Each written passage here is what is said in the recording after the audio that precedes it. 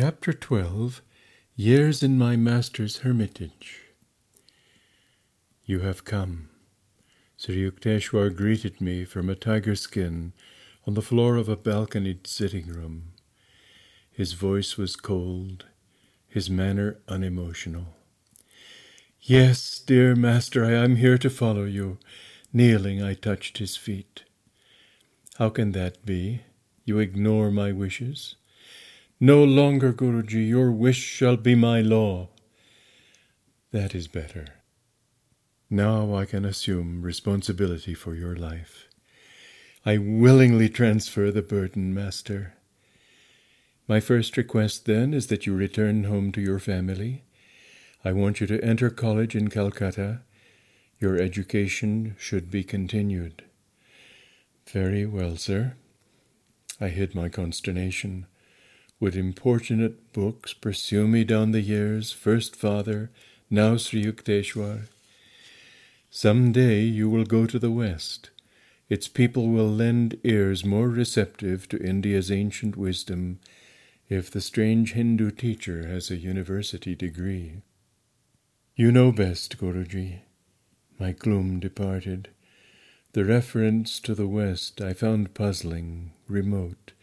But my opportunity to please Master by obedience was vitally immediate. You will be near in Calcutta. Come here whenever you find time. Every day, if possible, Master. Gratefully I accept your authority in every detail of my life, on one condition. Yes? That you promise to reveal God to me. An hour-long verbal tussle ensued. A master's word cannot be falsified. It is not lightly given. The implications in the pledge open out vast metaphysical vistas. A guru must be on intimate terms indeed with the Creator before he can obligate him to appear. I sensed Sri Yukteswar's divine unity and was determined as his disciple to press my advantage. You are of exacting disposition. Then Master's consent rang out with compassionate finality. Let your wish be my wish. Lifelong shadow lifted from my heart. The vague search hither and yon was over. I had found eternal shelter in a true guru. Come, I will show you the hermitage. Master rose from his tiger mat. I glanced about me. My gaze fell with astonishment on a wall picture garlanded with a spray of jasmine. Lahiri Mahashai! Yes, my divine guru. Sri Yukteswar's tone was reverently vibrant. Greater he was as man and yogi than any other teacher whose life came within the range of my investigations. Silently I bowed before the familiar picture. Sole homage sped to the peerless Master who, blessing my infancy, had guided my steps to this hour. Led by my guru, I strolled over the house and its grounds. Large, ancient, and well-built, the hermitage was surrounded by a massive pillared courtyard. Outer walls were moss-covered. Pigeons fluttered over the flat grey roof, unceremoniously sharing the ashram quarters. A rear garden was pleasant, with jackfruit, mango, and plantain trees. Balustraded balconies of upper rooms in the two-storied building faced the courtyard from three sides. A spacious ground-floor hall, with high ceilings supported by colonnades, was used, Master said, chiefly during the annual festivities of Durga Puja. A narrow stairway led to Sri Yukteswar's sitting room, whose small balcony overlooked the street. The ashram was plainly furnished. Everything was simple, clean, and utilitarian. Several Western-styled chairs, benches, and tables were in evidence. Master invited me to stay overnight. A supper of vegetable curry was served by 2 young disciples who were receiving hermitage training. Guruji, please tell me something of your life. I was squatting on a straw mat near his tiger skin. The friendly stars were very close, it seemed, beyond the balcony.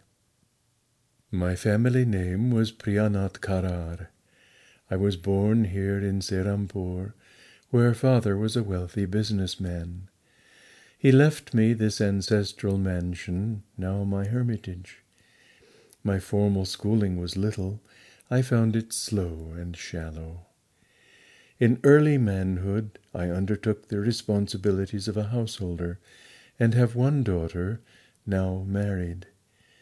My middle life was blessed with the guidance of Lahiri Mahashai. After my wife died, I joined the Swami order and received the new name of Sri Yukteswar Giri. Such are my simple annals. Master smiled at my eager face.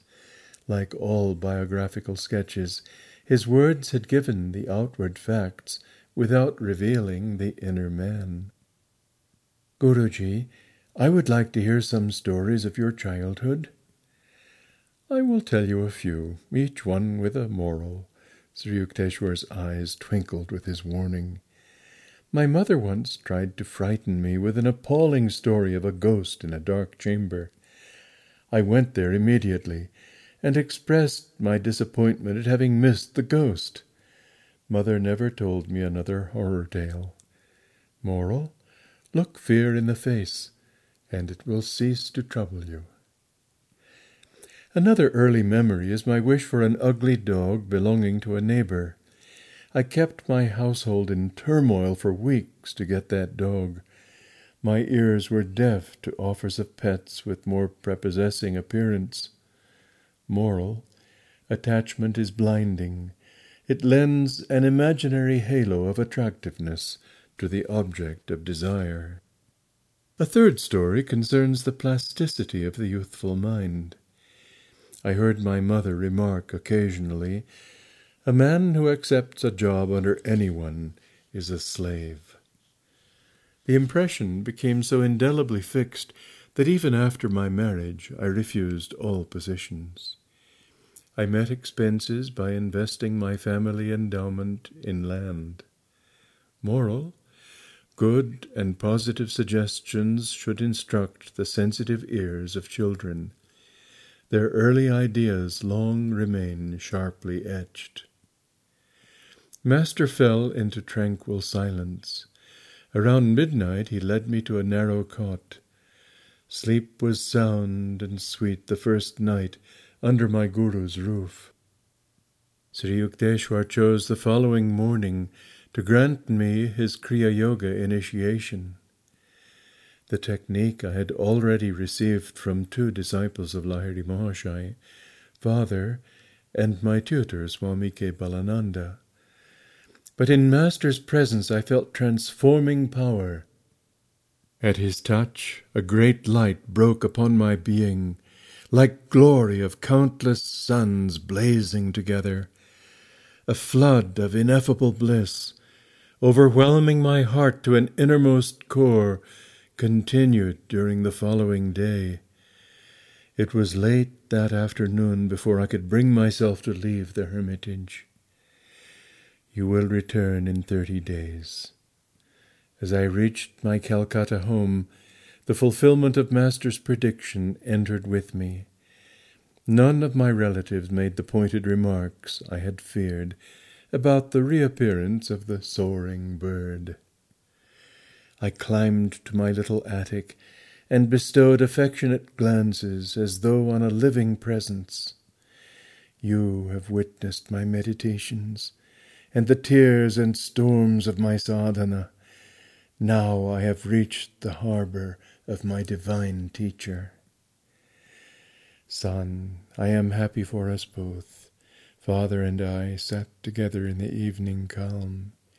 You have found your Guru, as in miraculous fashion I once found my own. The holy hand of Lahiri Mahashai is guarding our lives. Your master has proved no inaccessible Himalayan saint, but one nearby. My prayers have been answered. You have not, in your search for God, been permanently removed from my sight. Father was also pleased that my formal studies would be resumed. He made suitable arrangements. I was enrolled the following day at the Scottish Church College in Calcutta. Happy months sped by. My readers have doubtless made the perspicacious surmise that I was little seen in the college classrooms. The Serampore hermitage held a lure too irresistible. Master accepted my ubiquitous presence without comment. To my relief, he seldom referred to the halls of learning. Though it was plain to all that I was never cut out for a scholar, I managed to attain minimum passing grades from time to time. Daily life at the ashram flowed smoothly, infrequently varied. My guru awoke before dawn. Lying down or sometimes sitting on the bed, he entered a state of samadhi. It was simplicity itself to discover when Master had awakened, abrupt halt of stupendous snores, a sigh or two, perhaps a bodily movement, then a soundless state of breathlessness. He was in deep yogic joy. Breakfast did not follow. First came a long walk by the Ganges. These morning strolls with my guru, how real and vivid still. In the easy resurrection of memory, I often find myself by his side. The early sun is warming the river. His voice rings out, rich with the authenticity of wisdom. A bath, then the midday meal. Its preparation, according to Master's daily directions, had been the careful task of young disciples. My guru was a vegetarian. Before embracing monkhood, however, he had eaten eggs and fish. His advice to students was to follow any simple diet which proved suited to one's constitution. Master ate little, often rice colored with turmeric or juice of beets or spinach, and lightly sprinkled with buffalo ghee or melted butter. Another day he might have lentil dal or chana curry with vegetables. For dessert, mangoes or oranges with rice pudding or jackfruit juice. Visitors appeared in the afternoons. A steady stream poured from the world into the hermitage tranquillity. Everyone found in Master an equal courtesy and kindness. To a man who has realized himself as a soul, not the body or the ego, the rest of humanity assumes a striking similarity of aspect. The impartiality of saints is rooted in wisdom. Masters have escaped Maya, its alternating faces of intellect and idiocy no longer cast an influential glance. Sri Yukteswar showed no special consideration to those who happened to be powerful or accomplished. Neither did he slight others for their poverty or illiteracy. He would listen respectfully to words of truth from a child, and openly ignore a conceited pundit. 8 o'clock was the supper hour, and sometimes found lingering guests. My guru would not excuse himself to eat alone. None left his ashram hungry or dissatisfied. Sri Yukteswar was never at a loss, never dismayed by unexpected visitors. Scanty food would emerge a banquet under his resourceful direction. Yet he was economical. His modest funds went far. "Be comfortable within your purse," he often said. "Extravagance will buy you discomfort." Whether in the details of hermitage entertainment, or his building and repair work, or other practical concerns, Master manifested the originality of a creative spirit. Quiet evening hours often brought one of my Guru's discourses, treasures against time. His every utterance was measured and chiseled by wisdom. A sublime self-assurance marked his mode of expression. It was unique. He spoke as none other in my experience ever spoke. His thoughts were weighed in a delicate balance of discrimination before he permitted them an outward garb. The essence of truth, all-pervasive, with even a physiological aspect, came from him like a fragrant exudation of the soul. I was conscious always that I was in the presence of a living manifestation of God. The weight of his divinity automatically bowed my head before him. If late guests detected that Sri Yukteswar was becoming engrossed with the infinite, he quickly engaged them in conversation. He was incapable of striking a pose or of flaunting his inner withdrawal. Always one with the Lord, he needed no separate time for communion. A self-realized master has already left behind the stepping stone of meditation.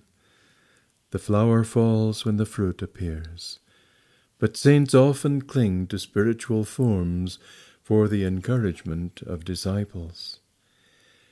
As midnight approached, my Guru might fall into a doze with the naturalness of a child. There was no fuss about bedding. He often lay down without even a pillow on a narrow davenport, which was the background for his customary tiger-skin seat. A night-long philosophical discussion was not rare. Any disciple could summon it by intensity of interest. I felt no tiredness then, no desire for sleep.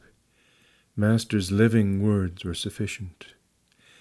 "Oh, it is dawn. Let us walk by the Ganges." So ended many of my periods of nocturnal edification. My early months with Sri Yukteswar culminated in a useful lesson, how to outwit a mosquito. At home, my family always used protective curtains at night. I was dismayed to discover that in the Serampore hermitage this prudent custom was honored in the breach. Yet the insects were in full residency. I was bitten from head to foot. My Guru took pity on me. "Buy yourself a curtain, and also one for me," he laughed and added. "If you buy only one for yourself, all mosquitoes will concentrate on me." I was more than thankful to comply.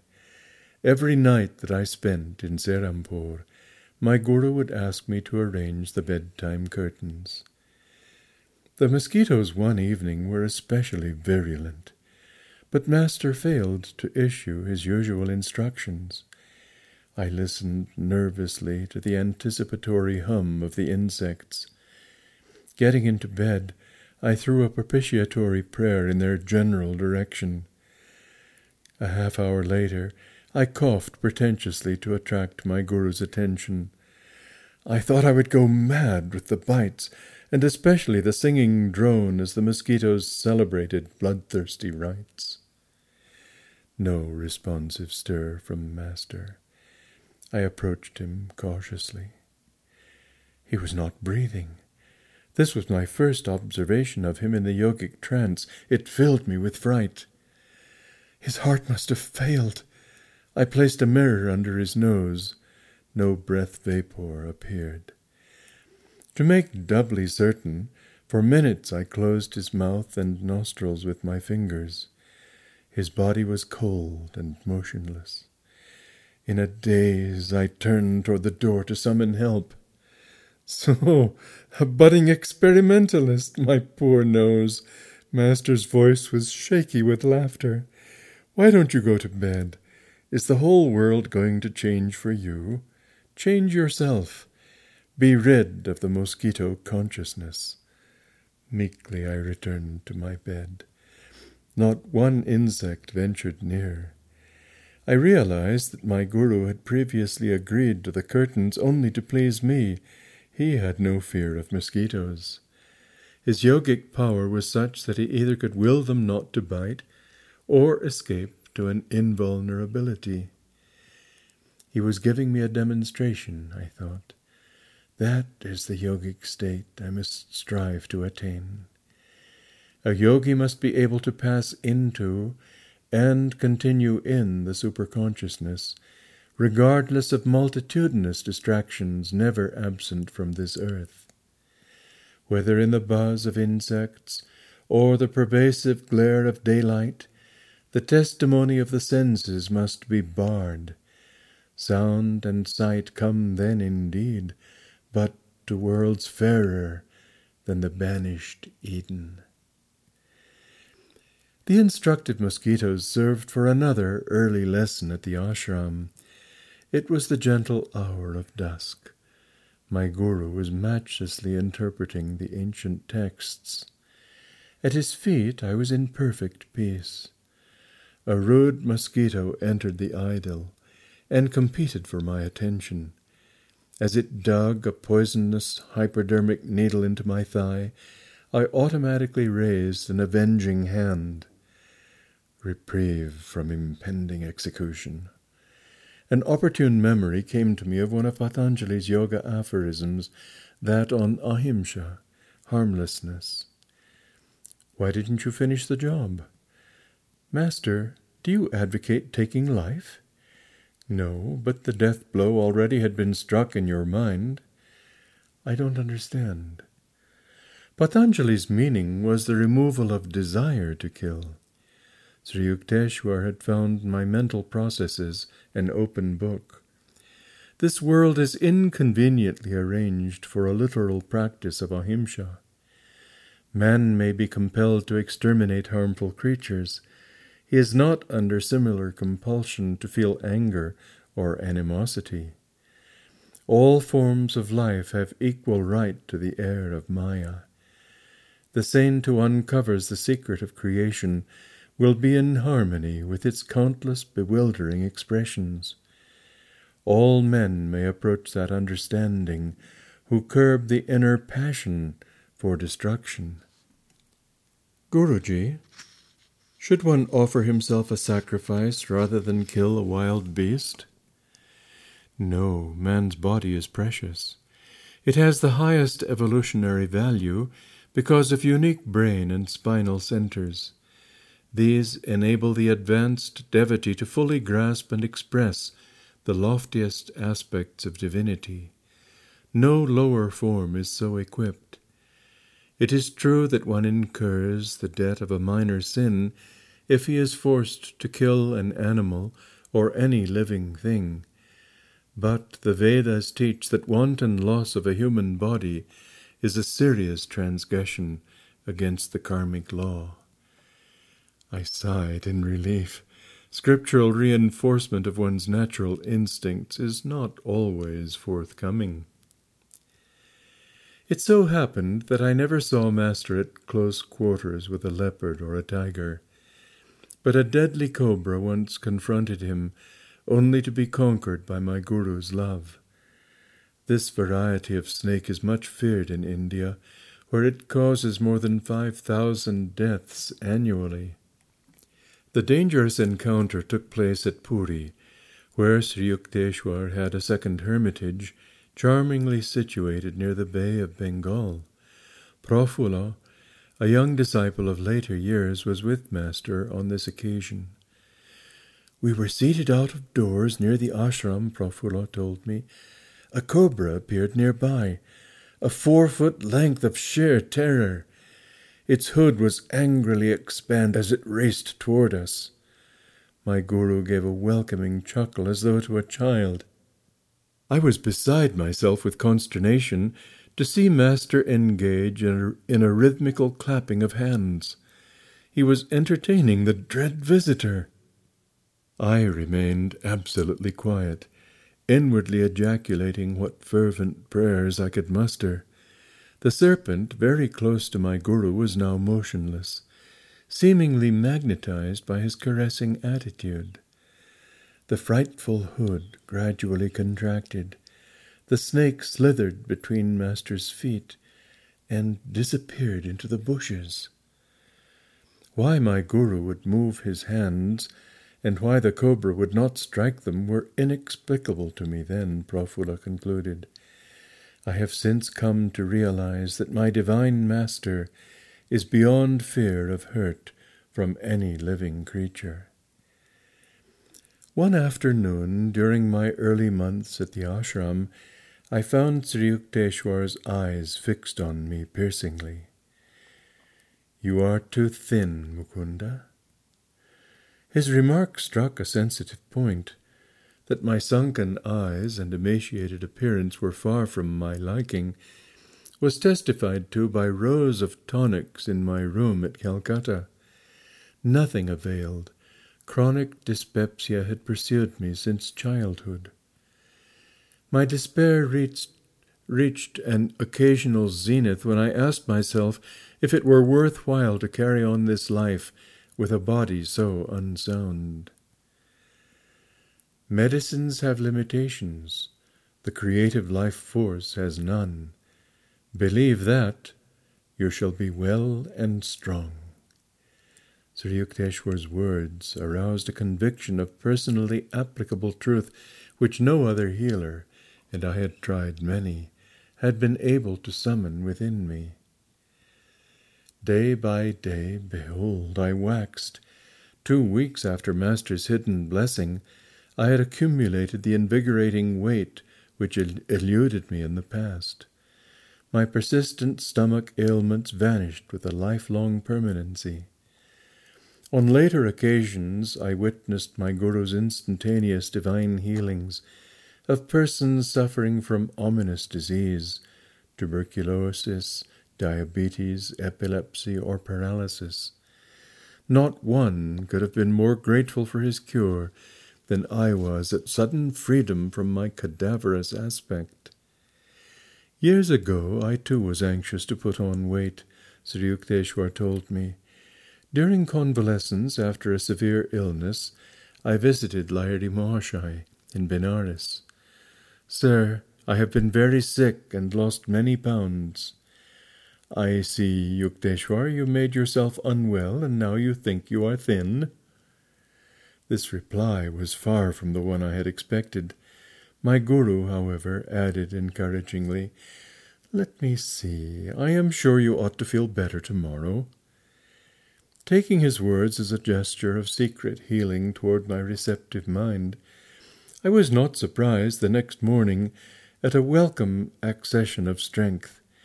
I sought out my master and exclaimed exultingly, "Sir, I feel much better today." "Indeed, today you invigorate yourself." "No, master," I protested. "It was you who helped me. This is the first time in weeks that I have had any energy." "Oh, yes, your malady has been quite serious. Your body is frail yet. Who can say how it will be tomorrow?" The thought of possible return of my weakness brought me a shudder of cold fear. The following morning I could hardly drag myself to Lahiri Mahashai's home. "Sir, I am ailing again." My Guru's glance was quizzical. "So, once more you indispose yourself." "Gurudeva, I realize now that day by day you have been ridiculing me." My patience was exhausted. "I don't understand why you disbelieve my truthful reports." "Really, it has been your thoughts that have made you feel alternately weak and strong." My master looked at me affectionately. "You have seen how your health has exactly followed your expectations. Thought is a force, even as electricity or gravitation. The human mind is a spark of the almighty consciousness of God. I could show you that whatever your powerful mind believes very intensely would instantly come to pass." Knowing that Lahiri Mahashai never spoke idly, I addressed him with great awe and gratitude. "Master, if I think I am well and have regained my former weight, shall that happen?" "It is so, even at this moment." My Guru spoke gravely, his gaze concentrated on my eyes. Lo, I felt an increase not alone of strength, but of weight. Lahiri Mahashaya retreated into silence. After a few hours at his feet, I returned to my mother's home, where I stayed during my visits to Benares. "My son, what is the matter? Are you swelling with dropsy?" Mother could hardly believe her eyes. My body was now of the same robust dimensions it had possessed before my illness. I weighed myself and found that in 1 day I had gained 50 pounds. They remained with me permanently. Friends and acquaintances who had seen my thin figure were aghast with wonderment. A number of them changed their mode of life and became disciples of Lahiri Mahashaya as a result of this miracle. My Guru, awake in God, knew this world to be nothing but an objectivized dream of the Creator. Because he was completely aware of his unity with the Divine Dreamer, Lahiri Mahashaya could materialize or dematerialize or make any change he wished in the cosmic vision. All creation is governed by laws, Sri Yukteswar concluded. The ones which manifest in the outer universe, discoverable by scientists, are called natural laws. But there are subtler laws ruling the realms of consciousness, which can be known only through the inner science of yoga. The hidden spiritual planes also have their natural and lawful principles of operation. It is not the physical scientist, but the fully self-realized master who comprehends the true nature of matter. Thus Christ was able to restore the servant's ear after it had been severed by one of the disciples. Sri Yukteswar was a peerless interpreter of the Scriptures. Many of my happiest memories are centered in his discourses. But his jeweled thoughts were not cast into ashes of heedlessness or stupidity. One restless movement of my body, or my slight lapse into absent-mindedness, sufficed to put an abrupt period to Master's exposition. "You are not here," Master interrupted himself one afternoon with this disclosure. As usual, he was keeping track of my attention with a devastating immediacy. "Guruji," my tone was a protest. "I have not stirred. My eyelids have not moved. I can repeat each word you have uttered." "Nevertheless, you are not fully with me. Your objection forces me to remark that in your mental background you were creating 3 institutions. One was a sylvan retreat on a plain, another on a hilltop, a third by the ocean." Those vaguely formulated thoughts had indeed been present almost subconsciously. I glanced at him apologetically. What can I do with such a master who penetrates my random musings? "You have given me that right. The subtle truths I am expounding cannot be grasped without your complete concentration. Unless necessary, I do not invade the seclusion of others' minds. Man has the natural privilege of roaming secretly among his thoughts. The unbidden Lord does not enter there, neither do I venture intrusion. You are ever welcome, Master. Your architectural dreams will materialize later. Now is the time for study." Thus, incidentally, my Guru revealed in his simple way the coming of 3 great events in my life. Since early youth I had had enigmatic glimpses of 3 buildings, each in a different setting. In the exact sequence Sri Yukteswar had indicated, these visions took ultimate form. First came my founding of a boys' yoga school on a Ranchi plain. Then my American headquarters on a Los Angeles hilltop. Finally, a hermitage in Southern California by the vast Pacific. Master never arrogantly asserted, "I prophesy that such and such an event shall occur." He would rather hint, "Don't you think it may happen?" But his simple speech hid Vatic power. There was no recanting. Never did his slightly veiled words prove false. Sri Yukteswar was reserved and matter-of-fact in demeanor.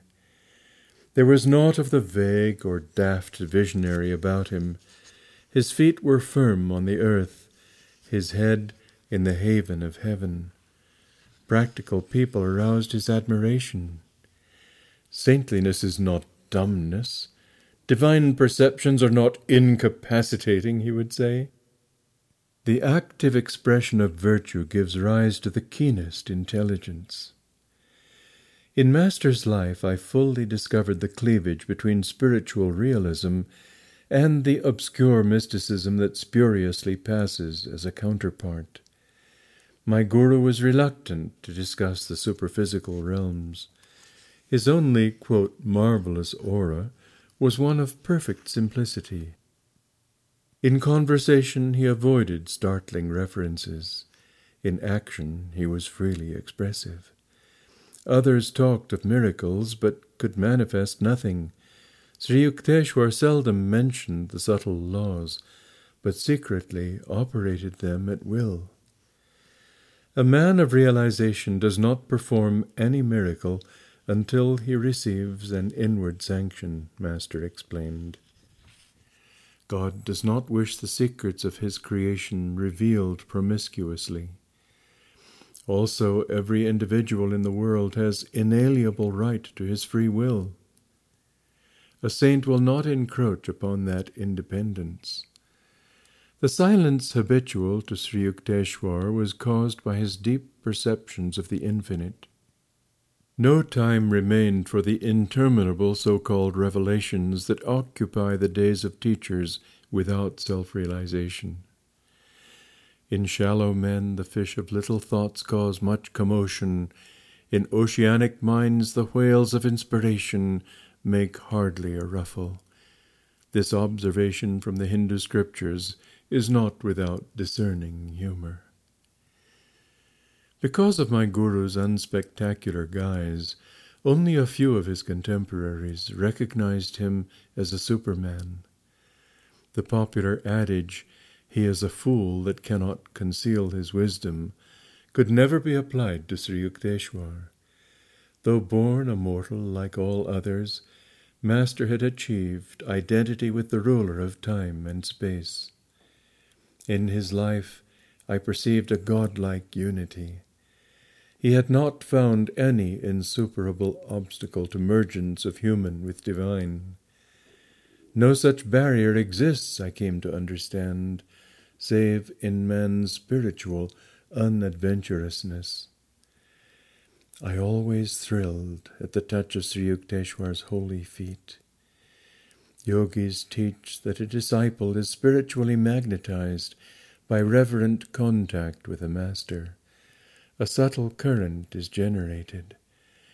The devotee's undesirable habit mechanisms in the brain are often cauterized, the groove of his worldly tendencies beneficially disturbed. Momentarily, at least, he may find the secret veils of Maya lifting and glimpse the reality of bliss. My whole body responded with a liberating glow whenever I knelt in the Indian fashion before my Guru. Even when Lahiri Mahashai was silent, Master told me, or when he conversed on other than strictly religious topics, I discovered that nonetheless he had transmitted to me ineffable knowledge. Sri Yukteswar affected me similarly. If I entered the hermitage in a worried or indifferent frame of mind, my attitude imperceptibly changed. A healing calm descended at mere sight of my Guru. Every day with him was a new experience in joy, peace, and wisdom. Never did I find him deluded or intoxicated with greed or emotion or anger or any human attachment. The darkness of Maya is silently approaching. Let us hie homeward within. With these words at dusk, Master constantly reminded his disciples of their need for Kriya Yoga. A new student occasionally expressed doubts regarding his own worthiness to engage in yoga practice. Forget the past, Sri Yukteswar would console him. The vanished lives of all men are dark with many shames. Human conduct is ever unreliable until anchored in the divine. Everything in future will improve if you are making a spiritual effort now. Master always had young chelas in his hermitage. Their spiritual and intellectual education was his lifelong interest. Even shortly before he passed on, he accepted for training 2 6-year-old boys and 1 youth of 16. He directed their minds and lives with that careful discipline in which the word disciple is etymologically rooted. The ashram residents loved and revered their guru. A slight clap of his hand sufficed to bring them eagerly to his side. When his mood was silent and withdrawn, no one ventured to speak.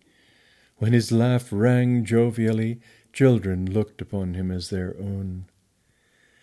Master seldom asked others to render him a personal service, nor would he accept help from a student unless the willingness were sincere. My guru quietly washed his clothes if the disciples overlooked that privileged task. Sri Yukteswar wore the traditional ochre-colored Swami robe. His laceless shoes, in accordance with yogi custom, were of tiger or deerskin. Master spoke fluent English, French, Hindi, and Bengali. His Sanskrit was fair. He patiently instructed his young disciples by certain shortcuts which he had ingeniously devised for the study of English and Sanskrit. Master was cautious of his body while withholding solicitous attachment. The infinite, he pointed out, properly manifests through physical and mental soundness. He discountenanced any extremes. A disciple once started a long fast. My guru only laughed. Why not throw the dog a bone? Sri Yukteswar's health was excellent. I never saw him unwell. He permitted students to consult doctors if it seemed advisable. His purpose was to give respect to the worldly custom. Physicians must carry on their work of healing through God's laws as applied to matter. But he extolled the superiority of mental therapy and often repeated, "Wisdom is the greatest cleanser." "The body is a treacherous friend. Give it its due, no more," he said. "Pain and pleasure are transitory. Endure all dualities with calmness, while trying at the same time to remove their hold. Imagination is the door through which disease as well as healing enters. Disbelieve in the reality of sickness even when you are ill. An unrecognized visitor will flee." Master numbered many doctors among his disciples. Those who have ferreted out the physical laws can easily investigate the science of the soul, he told them. A subtle spiritual mechanism is hidden just behind the bodily structure. Sri Yukteswar counseled his students to be living liaisons of Western and Eastern virtues. Himself an executive Occidental in outer habits, inwardly he was the spiritual Oriental. He praised the progressive, resourceful, and hygienic habits of the West, and the religious ideals which give a centuried halo to the East. Discipline had not been unknown to me. At home, father was strict, Ananta often severe, but Sri Yukteswar's training cannot be described as other than drastic. A perfectionist, my guru was hypercritical of his disciples, whether in matters of moment or in the subtle nuances of behavior. Good manners without sincerity are like a beautiful dead lady, he remarked on suitable occasion. Straightforwardness without civility is like a surgeon's knife, effective but unpleasant. Candor with courtesy is helpful and admirable. Master was apparently satisfied with my spiritual progress, for he seldom referred to it. In other matters my ears were no strangers to reproof. My chief offences were absent-mindedness, intermittent indulgence in sad moods, non-observance of certain rules of etiquette, and occasional unmethodical ways. Observe how the activities of your father Bhagavati are well organized and balanced in every way, my Guru pointed out. The two disciples of Lahiri Mahashaya had met soon after I began my pilgrimages to Serampore. Father and Sri Yukteswar admiringly evaluated the other's worth. Both had built an inner life of spiritual granite, insoluble against the ages. From transient teachers of my early life I had imbibed a few erroneous lessons. A chela, I was told, need not concern himself strenuously over worldly duties. When I had neglected or carelessly performed my tasks, I was not chastised. Human nature finds such instruction very easy of assimilation. Under Master's unsparing rod, however, I soon recovered from the agreeable delusions of irresponsibility. Those who are too good for this world are adorning some other, Sri Yukteswar remarked. So long as you breathe the free air of earth, you are under obligation to render grateful service. He alone who has fully mastered the breathless state is freed from cosmic imperatives. I will not fail to let you know when you have attained the final perfection. My Guru could never be bribed, even by love. He showed no leniency to anyone who, like myself, willingly offered to be his disciple. Whether Master and I were surrounded by his students or by strangers, or were alone together, he always spoke plainly and upbraided sharply. No trifling lapse into shallowness or inconsistency escaped his rebuke. This flattening treatment was hard to endure, but my resolve was to allow Sri Yukteswar to iron out each one of my psychological kinks. As he labored at this titanic transformation, I shook many times under the weight of his disciplinary hammer. If you don't like my words, you are at liberty to leave at any time, Master assured me. I want nothing from you but your own improvement. Stay only if you feel benefited. For every humbling blow he dealt my vanity, for every tooth in my metaphorical jaw he knocked loose with stunning aim, I am grateful beyond any facility of expression. The hard core of human egotism is hardly to be dislodged except rudely. With its departure, the divine finds at last an unobstructed channel. In vain it seeks to percolate through flinty hearts of selfishness. Sri Yukteswar's wisdom was so penetrating that, heedless of remarks, he often replied to one's unspoken observation. What a person imagines he hears and what the speaker has really implied may be poles apart, he said. Try to feel the thoughts behind the confusion of men's verbiage. But divine insight is painful to worldly ears. Master was not popular with superficial students. The wise, always few in number, deeply revered him. I dare say Sri Yukteswar would have been the most sought-after guru in India, had his words not been so candid and so censorious. I am hard on those who come for my training, he admitted to me. That is my way, take it or leave it. I will never compromise. But you will be much kinder to your disciples, that is your way. I try to purify only in the fires of severity, searing beyond the average toleration. The gentle approach of love is also transfiguring. The inflexible and the yielding methods are equally effective if applied with wisdom.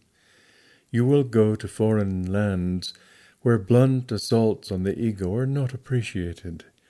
A teacher could not spread India's message in the West without an ample fund of accommodative patience and forbearance.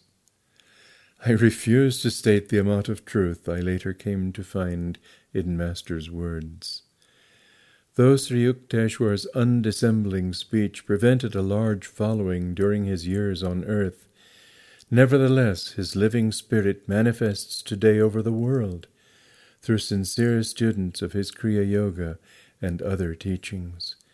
He has further dominion in men's souls than ever Alexander dreamed of in the soil. Father arrived one day to pay his respects to Sri Yukteswar. My parent expected very likely to hear some words in my praise. He was shocked to be given a long account of my imperfections. It was Master's practice to recount simple, negligible shortcomings with an air of portentous gravity. Father rushed to see me. "From your Guru's remarks, I thought to find you a complete wreck." My father was between tears and laughter. The only cause of Sri Yukteswar's displeasure at the time was that I had been trying, against his gentle hint, to convert a certain man to the spiritual path. With indignant speed I sought out my Guru. He received me with downcast eyes, as though conscious of guilt. It was the only time I ever saw the divine lion meek before me. The unique moment was savoured to the full. "Sir, why did you judge me so mercilessly before my astounded father? Was that just?" "I will not do it again." Master's tone was apologetic. Instantly I was disarmed. How readily the great man admitted his fault. Though he never again upset Father's peace of mind, Master relentlessly continued to dissect me whenever and wherever he chose.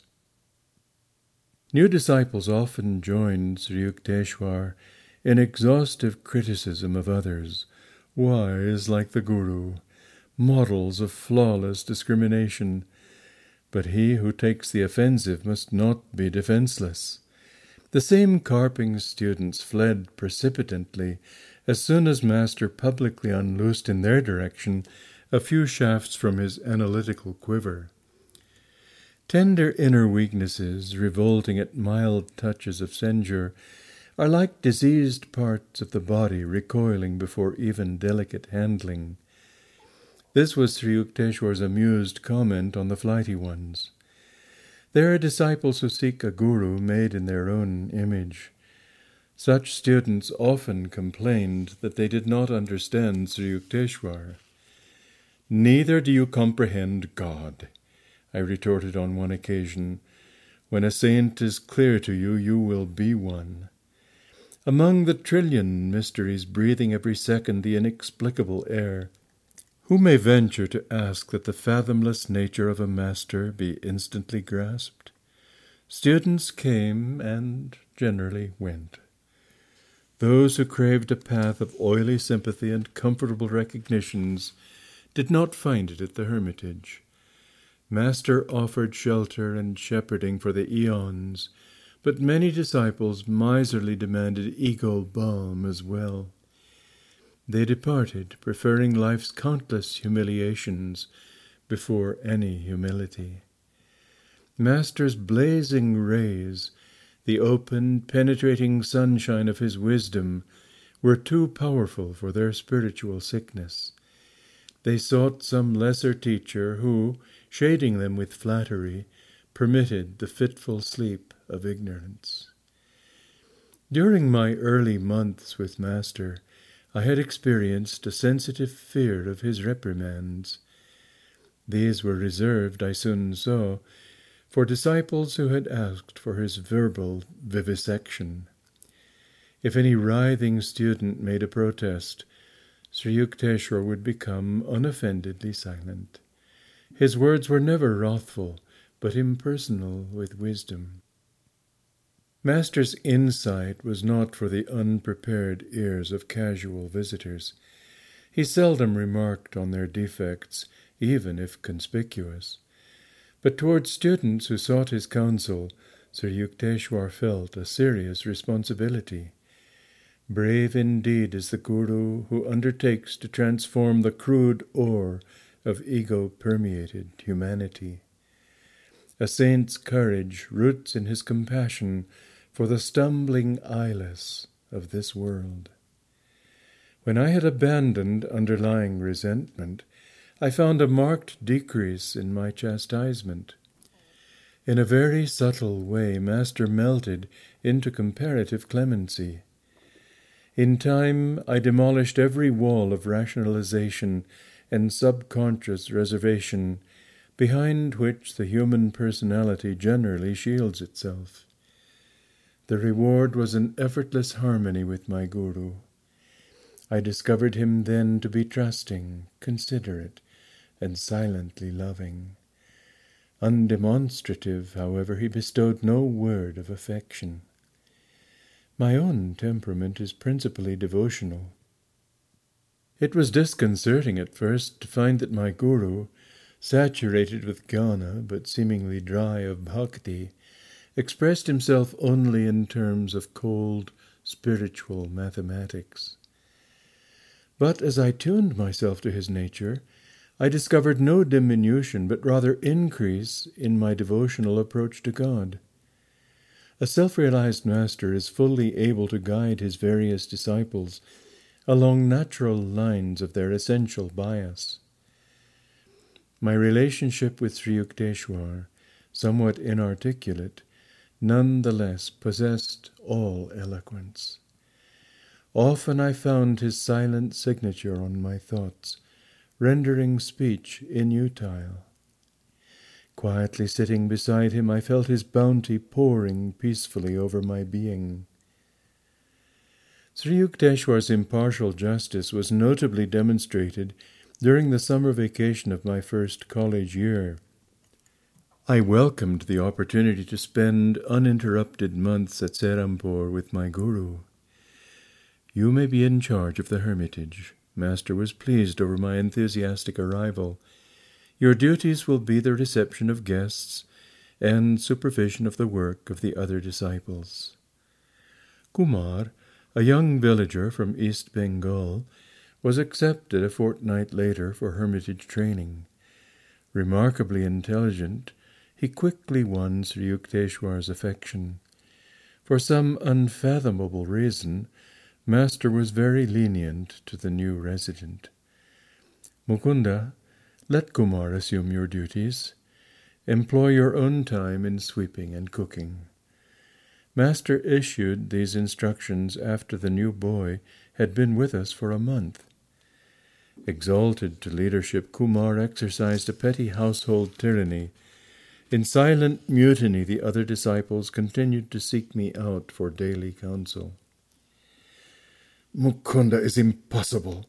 You made me supervisor, yet the others go to him and obey him." 3 weeks later, Kumar was complaining to our Guru. I overheard him from an adjoining room. "That's why I assigned him to the kitchen and you to the parlor." Sri Yukteswar's withering tones were new to Kumar.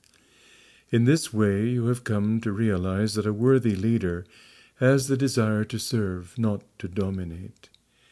You wanted Mukunda's position, but could not maintain it by merit. Return now to your earlier work as cook's assistant." After this humbling incident, Master resumed toward Kumar a former attitude of unwonted indulgence. Who can solve the mystery of attraction? In Kumar, our Guru discovered a charming fount which did not spurt for the fellow disciples. Though the new boy was obviously Sri Yukteswar's favorite, I felt no dismay. Personal idiosyncrasies, possessed even by masters, lend a rich complexity to the pattern of life. My nature is seldom commandeered by a detail.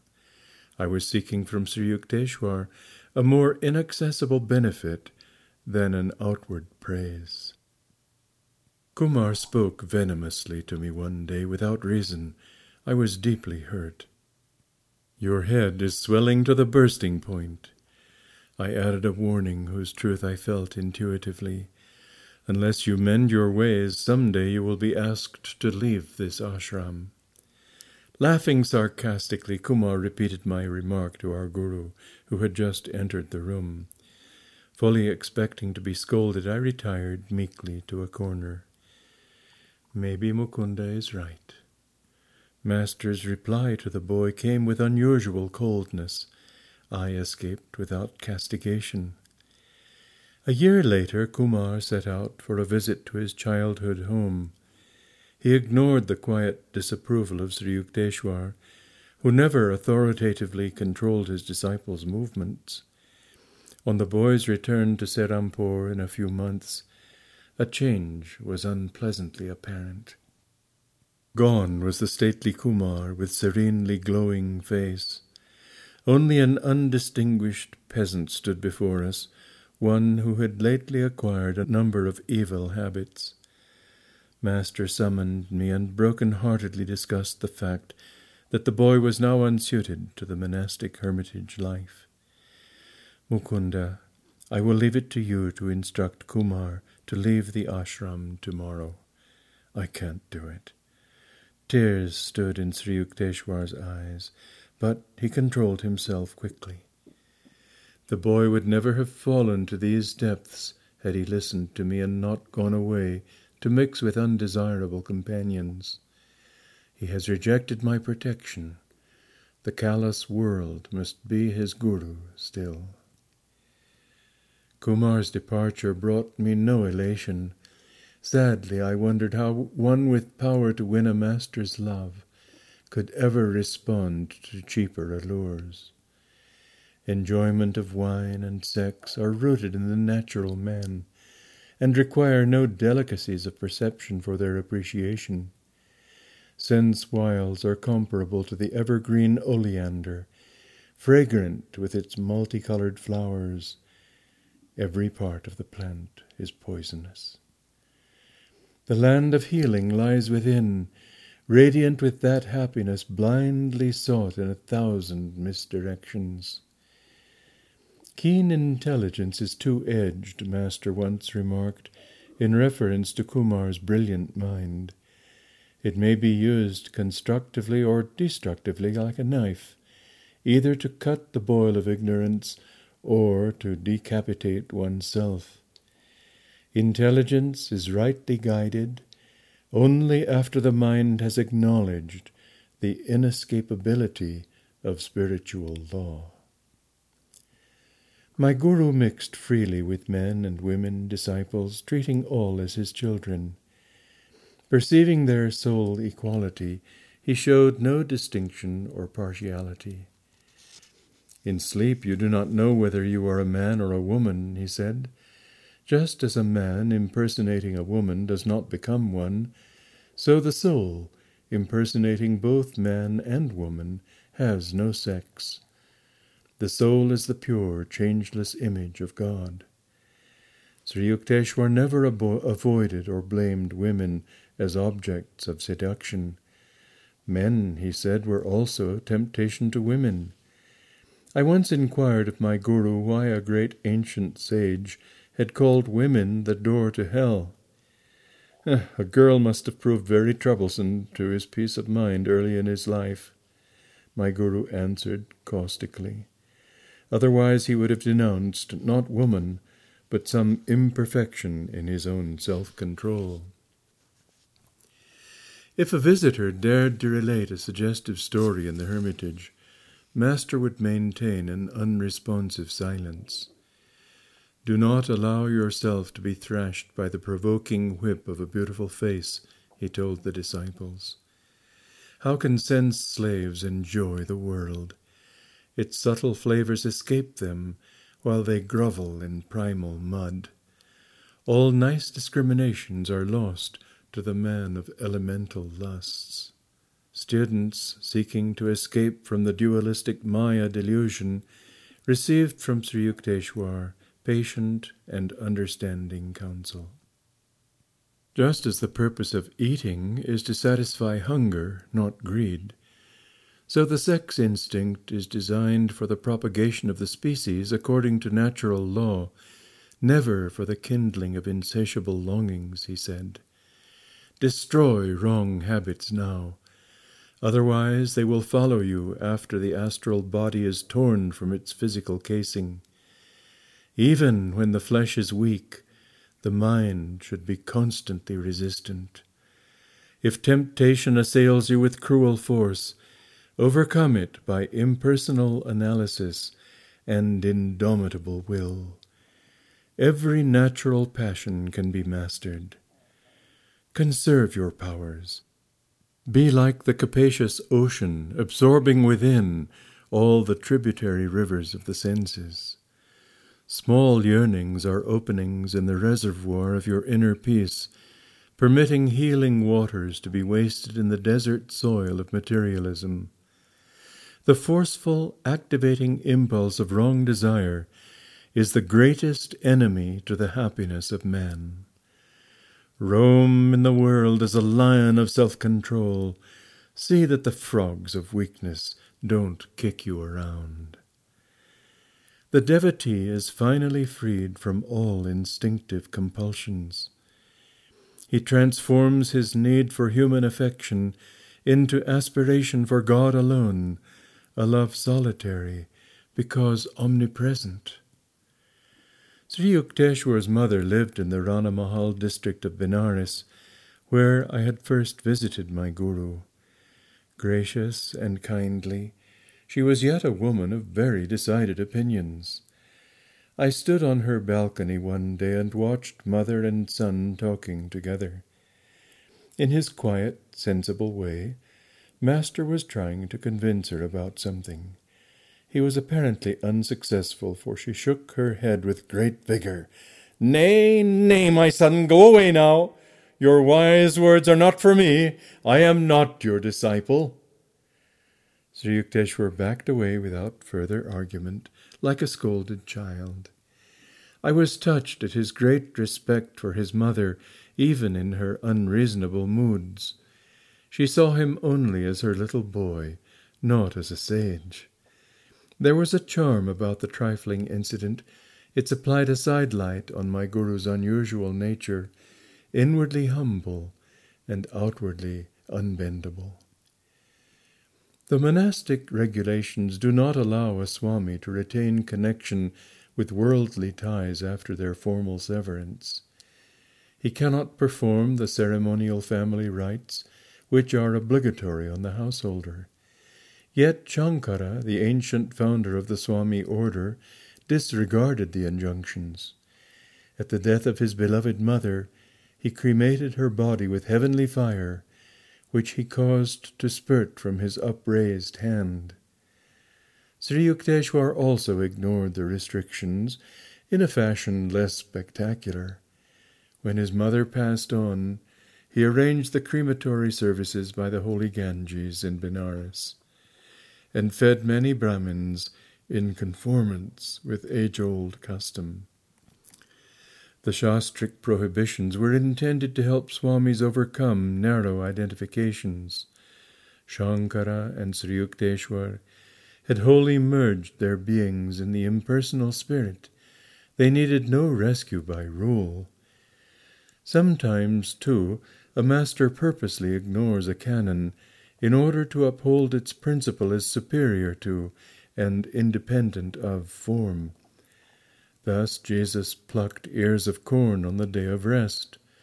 To the inevitable critics he said, "The Sabbath was made for man, and not man for the Sabbath." Outside of the scriptures, seldom was a book honored by Sri Yukteswar's perusal. Yet he was invariably acquainted with the latest scientific discoveries and other advancements of knowledge. A brilliant conversationalist, he enjoyed an exchange of views on countless topics with his guests. My Guru's ready wit and rollicking laugh enlivened every discussion. Often grave, Master was never gloomy. To seek the Lord, one need not disfigure his face, he would remark. Remember that finding God will mean the funeral of all sorrows. Among the philosophers, professors, lawyers, and scientists who came to the hermitage, a number arrived for their first visit with the expectation of meeting an orthodox religionist. A supercilious smile or a glance of amused tolerance occasionally betrayed that the newcomers anticipated nothing more than a few pious platitudes. Yet their reluctant departure would bring an expressed conviction that Sri Yukteswar had shown precise insight into their specialized fields. My Guru ordinarily was gentle and affable to guests. His welcome was given with charming cordiality. Yet inveterate egotists sometimes suffered an invigorating shock. They confronted in Master either a frigid indifference or a formidable opposition, ice or iron. A noted chemist once crossed swords with Sri Yukteswar. The visitor would not admit the existence of God, inasmuch as science has devised no means of detecting him. So you have inexplicably failed to isolate the supreme power in your test tubes? Master's gaze was stern. I recommend an unheard-of experiment. Examine your thoughts unremittingly for 24 hours. Then wonder no longer at God's absence. A celebrated pundit received a similar jolt. With ostentatious zeal, the scholar shook the ashram rafters with scriptural lore. Resounding passages poured from the Mahabharata, the Upanishads, the Vyasas of Shankara. I am waiting to hear you. Sri Yukteswar's tone was inquiring, as though utter silence had reigned. The pundit was puzzled. Quotations there have been in superabundance. Master's words convulsed me with mirth as I squatted in my corner at a respectful distance from the visitor. But what original commentary can you supply from the uniqueness of your particular life? What holy text have you absorbed and made your own? In what ways have these timeless truths renovated your nature? Are you content to be a hollow Victrola, mechanically repeating the words of other men? I give up. The scholar's chagrin was comical. I have no inner realization. For the first time, perhaps, he understood that discerning placement of the comma does not atone for a spiritual coma. These bloodless pedants smell unduly of the lamp, my Guru remarked after the departure of the chastened one. They prefer philosophy to be a gentle intellectual setting-up exercise. Their elevated thoughts are carefully unrelated either to the crudity of outward action or to any scourging inner discipline. Master stressed on other occasions the futility of mere book learning. Do not confuse understanding with a larger vocabulary, he remarked. Sacred writings are beneficial in stimulating desire for inward realization, if one stanza at a time is slowly assimilated. Continual intellectual study results in vanity and the false satisfaction of an undigested knowledge. Sri Yukteswar related one of his own experiences in scriptural edification. The scene was a forest hermitage in eastern Bengal, where he observed the procedure of a renowned teacher, Dabru Balav. His method, at once simple and difficult, was common in ancient India. Dabru Balav gathered his disciples around him in the sylvan solitudes. The holy Bhagavad Gita was open before them. Steadfastly they looked at one passage for half an hour, then closed their eyes. Another half hour slipped away. The master gave a brief comment. Motionless, they meditated again for an hour. Finally, the Guru spoke. Have you understood? Yes, sir, one in the group ventured this assertion. No, not fully. Seek the spiritual vitality that has given these words the power to rejuvenate India century after century. Another hour disappeared in silence. The master dismissed the students and turned to Sri Yukteswar. Do you know the Bhagavad Gita? No, sir, not really, though my eyes and mind have run through its pages many times. Thousands have replied to me differently. The great sage smiled at Master in blessing. If one busies himself with an outer display of scriptural wealth, what time is left for silent inward diving after the priceless pearls? Sri Yukteswar directed the study of his own disciples by the same intensive method of one-pointedness. Wisdom is not assimilated with the eyes, but with the atoms, he said. When your conviction of a truth is not merely in your brain, but in your being, you may diffidently vouch for its meaning. He discouraged any tendency a student might have to construe book knowledge as a necessary step to spiritual realization.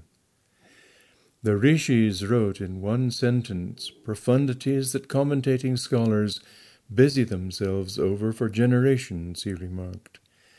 Endless literary controversy is for sluggard minds. What more liberating thought than God is? Nay, God. But man does not easily return to simplicity. It is seldom God for him, but rather learned pomposities. His ego is pleased that he can grasp such erudition. Men who were pridefully conscious of high worldly position were likely, in Master's presence, to add humility to their other possessions. A local magistrate once arrived for an interview at the seaside hermitage in Puri. The man, who held a reputation for ruthlessness, had it well within his power to oust us from the ashram. I cautioned my guru about the despotic possibilities, but he seated himself with an uncompromising air and did not rise to greet the visitor. Slightly nervous, I squatted near the door. The man had to content himself with a wooden box. My guru did not request me to fetch a chair. There was no fulfillment of the magistrate's obvious expectation that his importance would be ceremoniously acknowledged. A metaphysical discussion ensued. The guest blundered through misinterpretations of the scriptures. As his accuracy sank, his ire rose. Do you know that I stood first in the M.A. examination? Reason had forsaken him, but he could still shout. Mr. Magistrate, you forget that this is not your courtroom, Master replied evenly.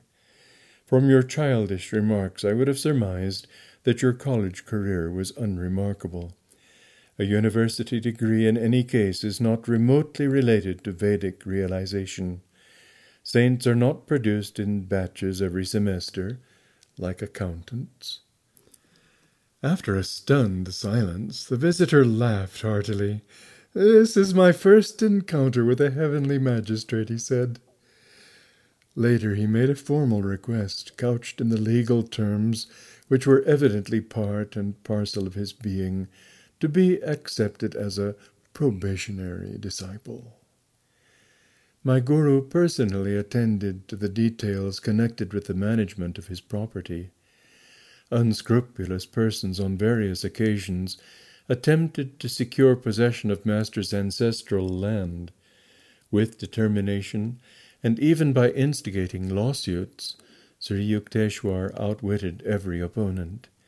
He underwent these painful experiences from a desire never to be a begging guru or a burden on his disciples. His financial independence was one reason why my alarmingly outspoken master was innocent of the cunnings of diplomacy.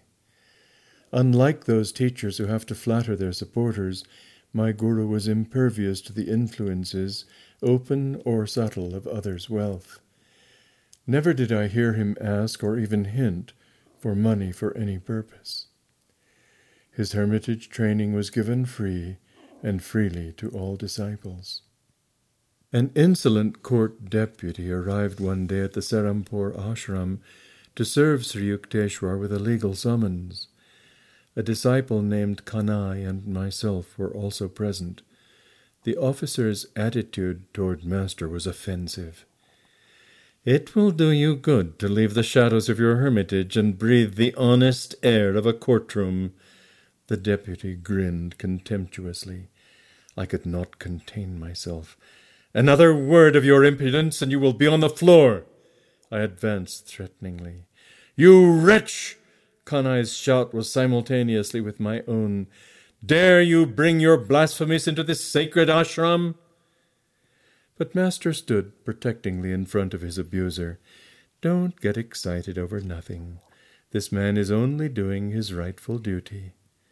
The officer, dazed at his varying reception, respectfully offered a word of apology and sped away. Amazing it was to find that a master with such a fiery will could be so calm within. He fitted the Vedic definition of a man of God, softer than the flower where kindness is concerned, stronger than the thunder where principles are at stake. There are always those in this world who, in Browning's words, endure no light, being themselves obscure. An outsider occasionally berated Sri Yukteswar for an imaginary grievance. My imperturbable Guru listened politely, analyzing himself to see if any shred of truth lay within the denunciation. These scenes would bring to my mind one of Master's inimitable observations. Some people try to be tall by cutting off the heads of others. The unfailing composure of a saint is impressive beyond any sermon. He that is slow to anger is better than the mighty, and he that ruleth his spirit than he that taketh the city. I often reflected that my majestic Master could easily have been an emperor or world-shaking warrior, had his mind been centered on fame or worldly achievement. He had chosen instead to storm those inner citadels of wrath and egotism whose fall is the height of a man.